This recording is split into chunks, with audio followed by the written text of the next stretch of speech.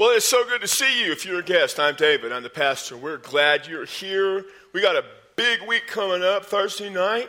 We're at 6:30 right here. We're having the Lord's Supper and a baptism service. There's nothing better than seeing folks who've come to Christ baptized and their new life in Jesus. So come on and we'll watch them all and celebrate their baptism. And then Lord's Supper right afterwards. Body of Christ will gather together, celebrate communion, and worship the Lord on Easter week. Then Easter Sunday, that's going to be an exciting time. And we're going to have, these places are going to be packed.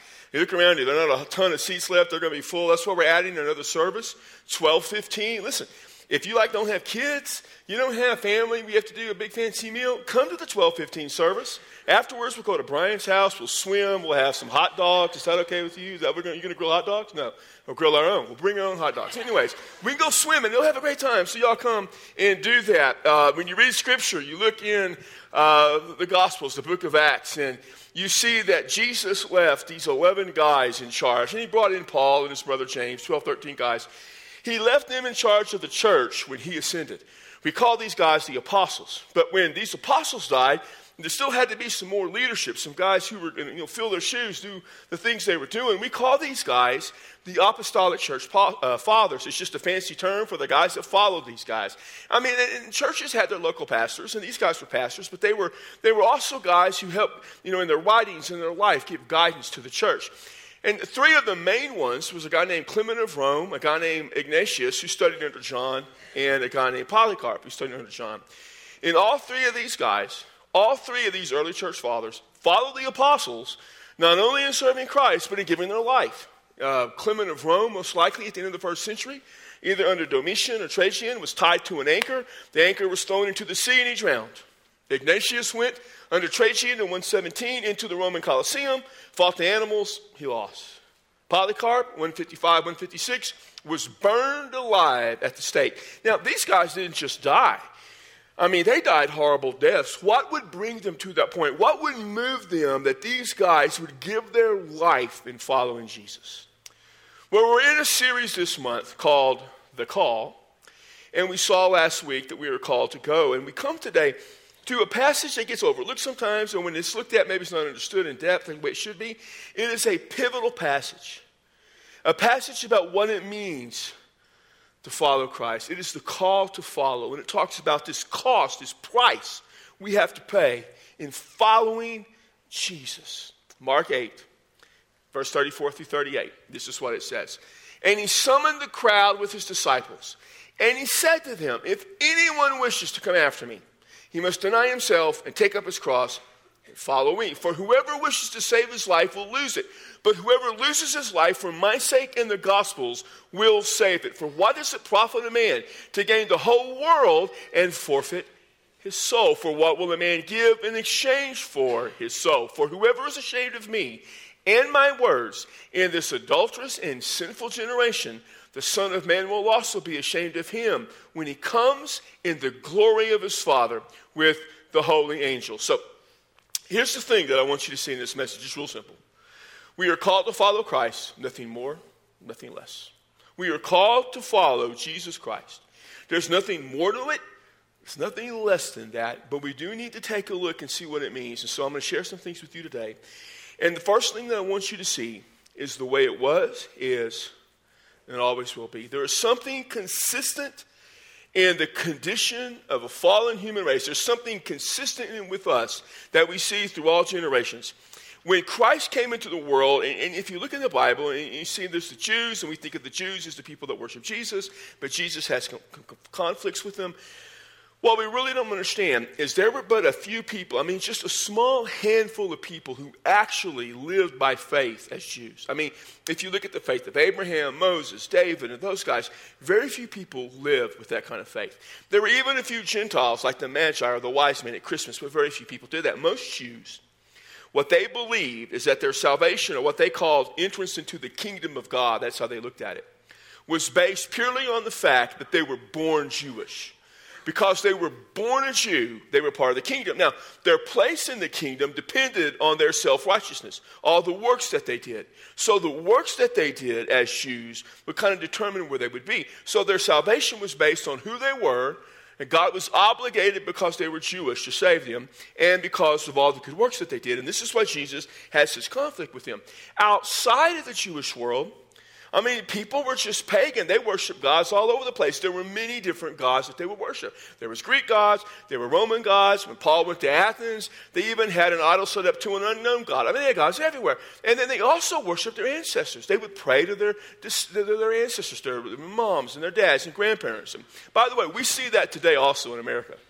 I mean, I've known people who say, I just every day, I know my mom's looking up, and I just ask her as she looks down on me to just help me through the day. I ask my dad to help me do stuff.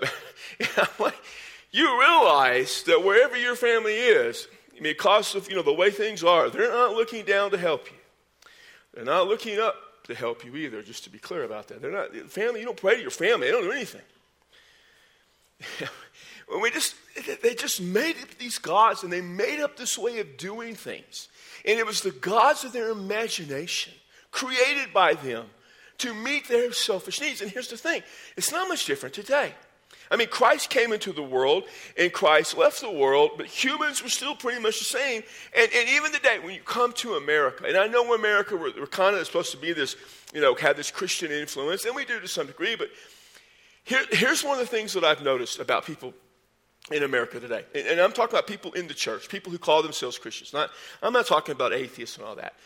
Here's how they tend to do things. They believe in God, and they believe that somehow God was involved in creating things, so they have the problem of evolution in their mind, and so they try to have creation and evolution mix, even though they're diametrically opposed to one another. They have an affiliation to a church or denomination, so they call themselves something. And they believe some things about Jesus that are important. They'll celebrate Christmas because, birth of Jesus, that's a fun time. They'll celebrate Easter because they have to. In fact, they'll come to Easter because, it's kind of an obligation of a Christian that one time you come every year, you better come to Easter. And if things get rough, they may go to church. They'll pray some. They'll read the Bible some. And they'll give Jesus a part of their life. It's like taking a big old block of cheese, and they slice a slice of cheese off, and they say, Jesus, that is yours. All the rest belongs to me. And that's how they view their life in Christ. The Barna Group, which is founded by George Barna, is a Christian research organization. And they did a study just a few years ago. And there's 5 things that kind of came out of the study. One of them is that in America, 92% of all people in America believe that Jesus was the real historical person. Well, okay.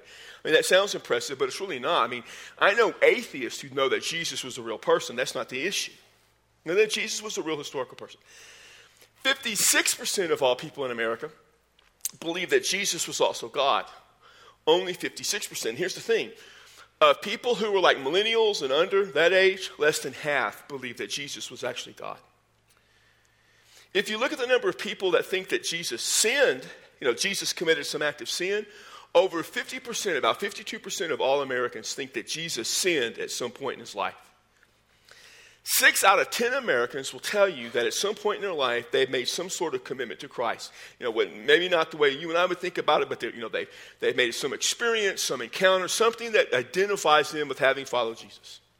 But the interesting thing is all of that, most people are still confused about the difference between good works and what it means to follow Christ. In other words, most people still think that ultimately, if Jesus saves them, it's something they have to do for him to save them. They're going to have to earn it. In other words, their mindset is pretty much the same as it was back in the day of Jesus. They can surround themselves with the idea of Christianity, maybe, but basically they believe that whatever salvation is, it's up to them. It is up to where they live their life. And they create the idea. In fact, when I first came here, shortly after I arrived, I preached a message, and I've talked about this before. They create what we call the designer Jesus. They take bits and parts of Scripture about Jesus, and they take the parts they like, and they have a designer, a freshly designed Jesus that meets their needs, whatever their needs are. There are 3 trends that you kind of can look and see in the church today, that more and more, and you see these in churches all over. I mean, listen, you can go to churches in our community, and you can go there. And while many of the people may, they may be in the right place, striving for the right things, I can guarantee that many aren't, and many of the people who are preaching, they will have these concepts of Jesus that's just not biblical. For instance, a lot of people in Christianity today want to relegate Jesus and say Jesus is just a historical figure. That's it. They just want to take out the idea of deity and cast it away. They'll talk about Easter. They'll talk about the resurrection. They'll say, well, it was a symbolic resurrection. It gives hope to people. I mean, they just take away the whole idea of deity. Jesus was just like Moses. He's just like Muhammad. He may be better than them, but at the end of the day, he's just a guy. And then they'll want to do this. They'll want to change the high morality that God has upon us because we're created in his image. And they want to change the high morality we have to make it fit into the culture. In other words, they look at our culture and say, all these things the Bible say, how we're supposed to live, that doesn't fit our culture. And so in order for Christianity to be relevant, we need to change it to fit our culture. And people do that. Instead of saying to the culture, hey, we love you, we care about you, but you need to conform to Christ. Not me, not the church. You need to conform to what Christ says. The culture, we say to the culture, we love you and we care about you, and we'll take Jesus and we'll rearrange him and design him so you'll be happy with him. Because after all, we want the culture to come to church. That's our goal. When Jesus didn't care if the culture came to church, Jesus wants people to come to Jesus. That's what really matters. But worst of all, in the world we live in the Christianity, in people today in our community who will be preaching the gospel of Jesus, there will be people who will preach and people who will sit in the chairs and in the auditorium who will believe that Jesus is not the only way to God, that there's lots of different ways to God. And they'll deny that Jesus is the only way. And they just make things up. But it's not new. We ought not to be surprised, because here's the thing. It is the natural tendency of humans to create religious beliefs that fit their selfish and material desires. It's what we've always done. We're selfish, we're materialistic, there are things that we want, and we take the gods of our imagination, and we'll come to Scripture and we'll take Jesus, and we'll make him fit what we want. Which brings us to Jesus and what he has to say. And we see the cost to follow Jesus. Mark 8 coincides with Matthew 16. Matthew 16 has greater detail. And Jesus takes his 12 apostles, and he's about 6 months away from the cross. He's in the home stretch. You might say, in metaphor, it's the last act of the play. It's the fourth quarter. It's the back nine on Sunday of the Masters. Do not check your phone and tell us what's going on in the Masters right now. Okay, don't do that. That would be a gross sin for you to say anything. Don't say anything to me. Brian may want to know after it, but don't say anything to me at all about what happens. Okay? But it's just that back. I mean, it's just the last part. There's 6 months left. They're coming to the home stretch. And so, and some of the other followers are gathering too. But Jesus right now, he's getting those 12 guys. And he says, who do you guys say that I am? And Peter says, speaking for all of them, he says, you're the Christ. And Matthew says, you're the Christ, the Son of the living God. And Jesus says, you're right. And he starts talking to them about that. And then he says, listen, I'm the Christ. Here's what's going to happen to me. I'm going to have to die and suffer and die at the hands of the religious leaders and of Pilate. And then here's what's going to happen. 3 days later, God's going to raise me back to life. But I'm going to suffer and die. And Peter, he kind of pulled Jesus aside and rebuked him and said, no, Jesus, don't talk like that. And Jesus looked at Peter in front of all of them and said, you get behind me, Satan. Peter just said, you're the Christ. And now Jesus is saying, you're Satan, Peter.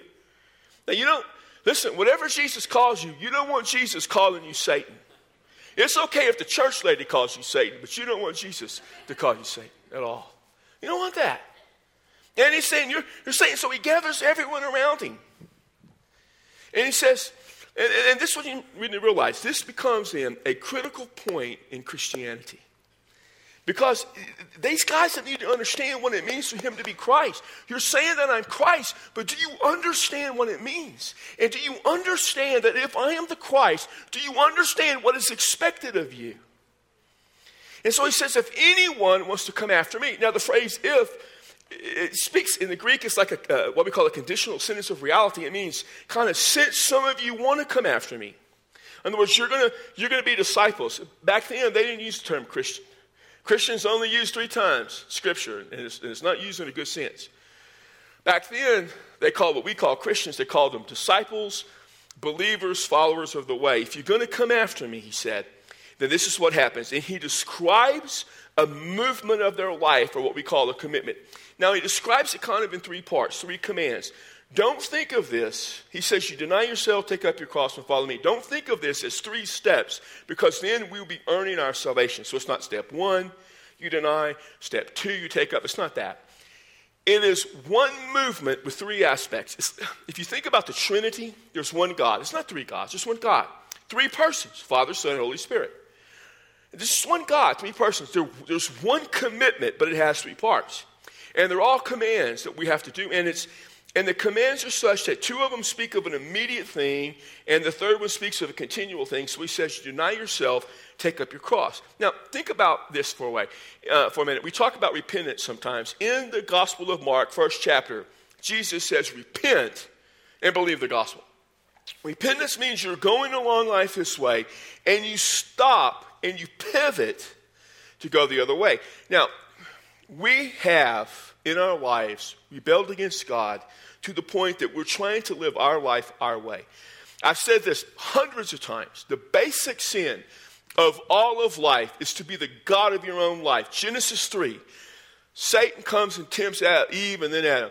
You'll be like God. He says, you're going to be like God. And that's the temptation. We want to be God. We want to be in control of our life. Now, when Jesus says deny yourself, what he's saying is this. You're living life for you. You are God of your life, and you come to a point and you stop. To deny is to say no. To deny is to refuse. To deny yourself is to refuse to continue to live your life for you. You stop at that point and say no more. To take up your cross, then, is to pivot and go in another direction. Now, taking up means to carry. The cross in the time of Jesus symbolized something different than to us. Some of you are wearing crosses. Your cross symbolizes Christianity, Christian faith. I'm a follower of Jesus. The cross in the day of Christ symbolized death. When Jesus went to the cross, when he went to die on Calvary, he took the cross beam actually, and he carried it to his death. So when you carried your cross, you were taking your cross to die. You were dead. And Jesus is saying, when you deny yourself at that exact same moment, you die to yourself as well. You are dead to you. Now, it's hard for us as Americans to understand that. Sometimes I hear people say, well, it really means you got to be willing to die. No, it doesn't mean be willing to die. It doesn't say that. If I said, how many of you are willing to die for Jesus? Everybody raised their hand. You know why? Because you aren't ever going to die for Jesus. Unless you go off in a foreign land somewhere, you're not going to die for Jesus.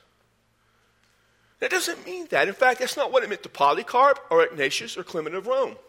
Those guys were dead to self. The reason they could die was not because they were willing to die. The reason they could die for Christ was because they had already died to self. It means you are dead to you. Your life is no longer your own. And then you spend the rest of your life continually following Christ. To follow is to come alongside. And you have said, I'm going to come alongside Jesus. And where he takes me, that's where I'm going. Clement, Ignatius, Polycarp, for whatever reason, Jesus took them to death for the glory of God and the advancement of the gospel. And that's where they went. And it means, Jesus, I'm just going to go with you wherever you take me. Now that's what it means to follow Christ. Nothing more, nothing less. Then you come to verse 35 through verse 38, those verses. And they're kind of commentary on verse 34. And in verse 37, ask a really important question. In the New Living Translation, ask it this way. And I just think it's so impactful. Is anything worth more than your soul? Is there anything in life worth more than your soul? Now, in the scriptures, in your English versions, most of the time it says, instead of the word soul, it uses the word life, or maybe use both. And it's the same word used. There's different words for life used sometimes. There's bios, which means physical life. Common word is zoe, which is eternal life, life the way it should be. The word soul, suke, speaks of the real you. It's the personality. It's the non-physical DNA. It's who you are. It makes you who you are. And so we talk about a person's soul living forever. It's the real them lives on and on forever. And that's the soul. And so the idea is, it's who you are. When you take the real you, is there anything in all the world worth more than your soul, the you of your life? Jesus said this, if you cling to your life, you cling to your soul, in other words, you keep doing the things you do going this way, eventually you're going to lose all of it. When he comes, the second coming, and you face the judgment, You're going to lose all of that life. You're going to be condemned to a life of separation from God. But if you will, at this point, die to yourself, if you'll lose your life and turn to go the other way, he says you're going to gain your life for all eternity. When I come, you'll gain your life for all eternity. So he says, is there anything worth more than that? How about the whole world? Is the whole world worth your soul? In Matthew chapter 4, Jesus was tempted by Satan. And Satan showed him the whole world, said, bow down to me, I'll give you the whole world. And Jesus cast Satan away. Here's the idea. Theoretically, if you could keep living your life for yourself, and in the process you gain the whole world, is that enough? Would it justify your soul being separated from God forever? Is it worth your soul? The answer is no. There's nothing worth your soul. God has given you a soul, and he wants it back. He wants all of you. And Jesus says there's a cost. You say I'm the Christ, there's a cost. I want you to follow me. So here's the thing. Pay the cost.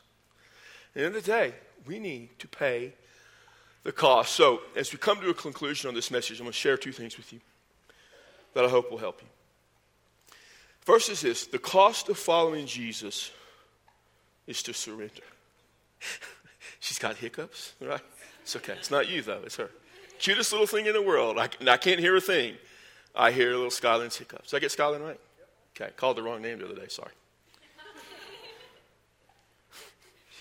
I'm walking over here. I don't hear the hiccup. Okay. Over here. She's hiccup up. This banger. Scare her. Boo. Sorry. Don't scare your baby. Sorry. I shouldn't have said that. Okay. Let me get my act. Get it together, David. Get it together. We're almost through. Surrender. Okay. Okay, surrender. All right, surrender. So, is that what I said? Did I say surrender? Is that what I said? Surrender? Okay. Okay, here we go. I'm sorry, it's just funny. So you surrender is to give yourself in its entirety. So think about this way. Think about a marriage relationship. When two people get married, what do? You surrender your life to your spouse. So we do the vows and everything. You know, we say for richer or poor. Did you ever think about that, richer or poor? That's kind of more morbid in there. Sickness and health, better for worse, till death do you part. So think about it. So it means like this. You know, suppose most homes the guy makes most of the money, whatever. Well, suppose the guy loses his job. Wives, are you just going to say, you know what, you brought us into poverty, now I'm going to go find someone who makes more money? No, you've surrendered. Even if your husband's dead broke, you've surrendered to that. Or guys, if your wife gets sick and she's ill, and you just see her wasting away, are you going to say, you know what, you're sick, this woman over here, she's a lot healthier, I'm going to leave you and go find someone healthier? No, you have surrendered to that, no matter how life gets. I probably ought to say, you know, for better or worse, no matter how worse it gets. It's a commitment. We even say forsaking all others. In other words, you're never going to turn to anyone else. You have surrendered your life to your wife. Relationships are built on faith and surrendering. So God wants to have a relationship with us. He created us for that, and we have sinned against God. And God sent Jesus to surrender his life to us. And God expects us to surrender our life to Jesus. Some of you today have never done that. You've never taken your life and given it to Jesus. You don't want to deny. What you want to do is live for yourself. You don't want to die for yourself, to die to yourself. What you want to do is keep having pleasure. You'll acknowledge Jesus, but you really don't want to follow Jesus. You don't want to surrender your life. You'll cut off a slice of it. And God says, no, I want all of it. I want you to surrender your whole life to me. And when you surrender your life, when you give me your soul, I give you eternal life. So we need to understand the reason to pay the cost. It's life. It's life. We pay the cost because God gives us life. In John chapter 10, verse 10, Jesus said, I came so that you might have life, and you might have it to the fullest. In John 11, verse 25, Jesus said, I and I alone am the resurrection and the life. He who believes in me will live, even though they die. Even though physically you'll die, your soul lives. John 14:6. Jesus said, I am the way, the truth, and the life. No one comes to the Father but through me. Now, we live in this world that says Jesus is just a historical figure. And Jesus said, no. I'm not just some great religious leader. I am God. Because only God can save. We want to say, Jesus, the morality you expect, the life you expect of me, I'm going to trade that in, and I'm going to make it easier for the culture. And Jesus said, no. You die to that culture. You die to me. That means you die to that culture, you leave it behind. When you're dead, that culture gets left behind. You don't change to fit that culture. We say, Jesus, there's got to be another way. Another way to God. He says, no. I am it. Because only I have ever given my life for your soul. Only Jesus ever died for your soul. And what he expects in return is to you to give your soul to him. That's not working, and that's not earning it. That's called trusting Jesus in faith. Mark chapter 8. They said, you are the Christ. Jesus said, correct. And if I'm the Christ, here's what you need to know. You've got to deny yourself. You got to take up your cross. And you got to follow me. So here's the thing. The cost to follow Jesus is real simple. What it means to follow Jesus is real simple. It just comes down to this. Your salvation cost Jesus his life. And your salvation costs you your life. You give your life to Christ. For what we are expected to do is to follow Jesus. And Jesus gave his life for us. So if we follow Jesus, we give our life to him. Nothing more. There's nothing less. And some of you today, in your life, you need to take your life and give it to Jesus. Because you're holding on to your life, and I get that. You're thinking, it's my life. I want to be in charge of me, and I get that. Except you're doing a lousy job of being in charge of your life. Because you just keep sinning, and you keep messing up, and your life's a mess. And if you keep holding on to that, you're going to lose everything. And you need to give your life to Christ. It means you got to deny. You've got to deny and say, it's no longer about me. I've got to quit following me. So you have to deny. And then you've got to take up your cross. You've got to die and say, I am dead to me. I am dead to me. But I'm going to live for Jesus. And so you get to that point where you stop and turn around and there's Christ. And Christ is just waving you on. And come follow and come follow. And some of you today need to go follow Christ. Why don't you do that? Why don't you right now, as if I'm speaking to you, why don't you just say, Jesus, here's my life. I'm giving it to you. Here's my soul, Jesus. Here's my soul. I'm giving my soul to you. Because I know you're going to save my soul forever. If you want to do that, you can do it right where you are. In just a moment, there'll be some of us standing here. And you can come and say, you know what? I need to give my soul to Jesus. Could you help me do that? The answer is yes. We'll help you. If you're a follower of Christ, does it look like it? Are you living a life of denial? Are you living a life that says, I'm dead to me? Are you living a life of following? If not, maybe you need to come back and say, Lord, I'm sorry. Because I've not been living like a follower of Christ. And so today, God, I'm going to do it. Here's what I want. Here's what I hope you will do. What I want you to do.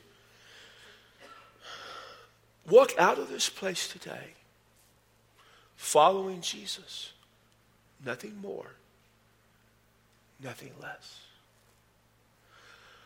Father, we honor you and glorify you because of your unbelievable love for us. That you have sent Jesus Christ to save us from our sins. And all we got to do, just give you the us, the soul, the real us.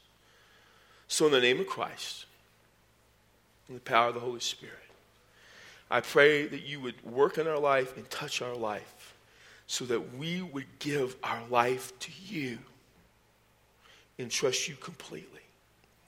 So those who need to come to Christ today, Father, let them turn and let them follow Jesus.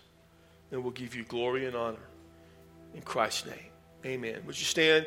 We'll be here at the front to greet you. You come.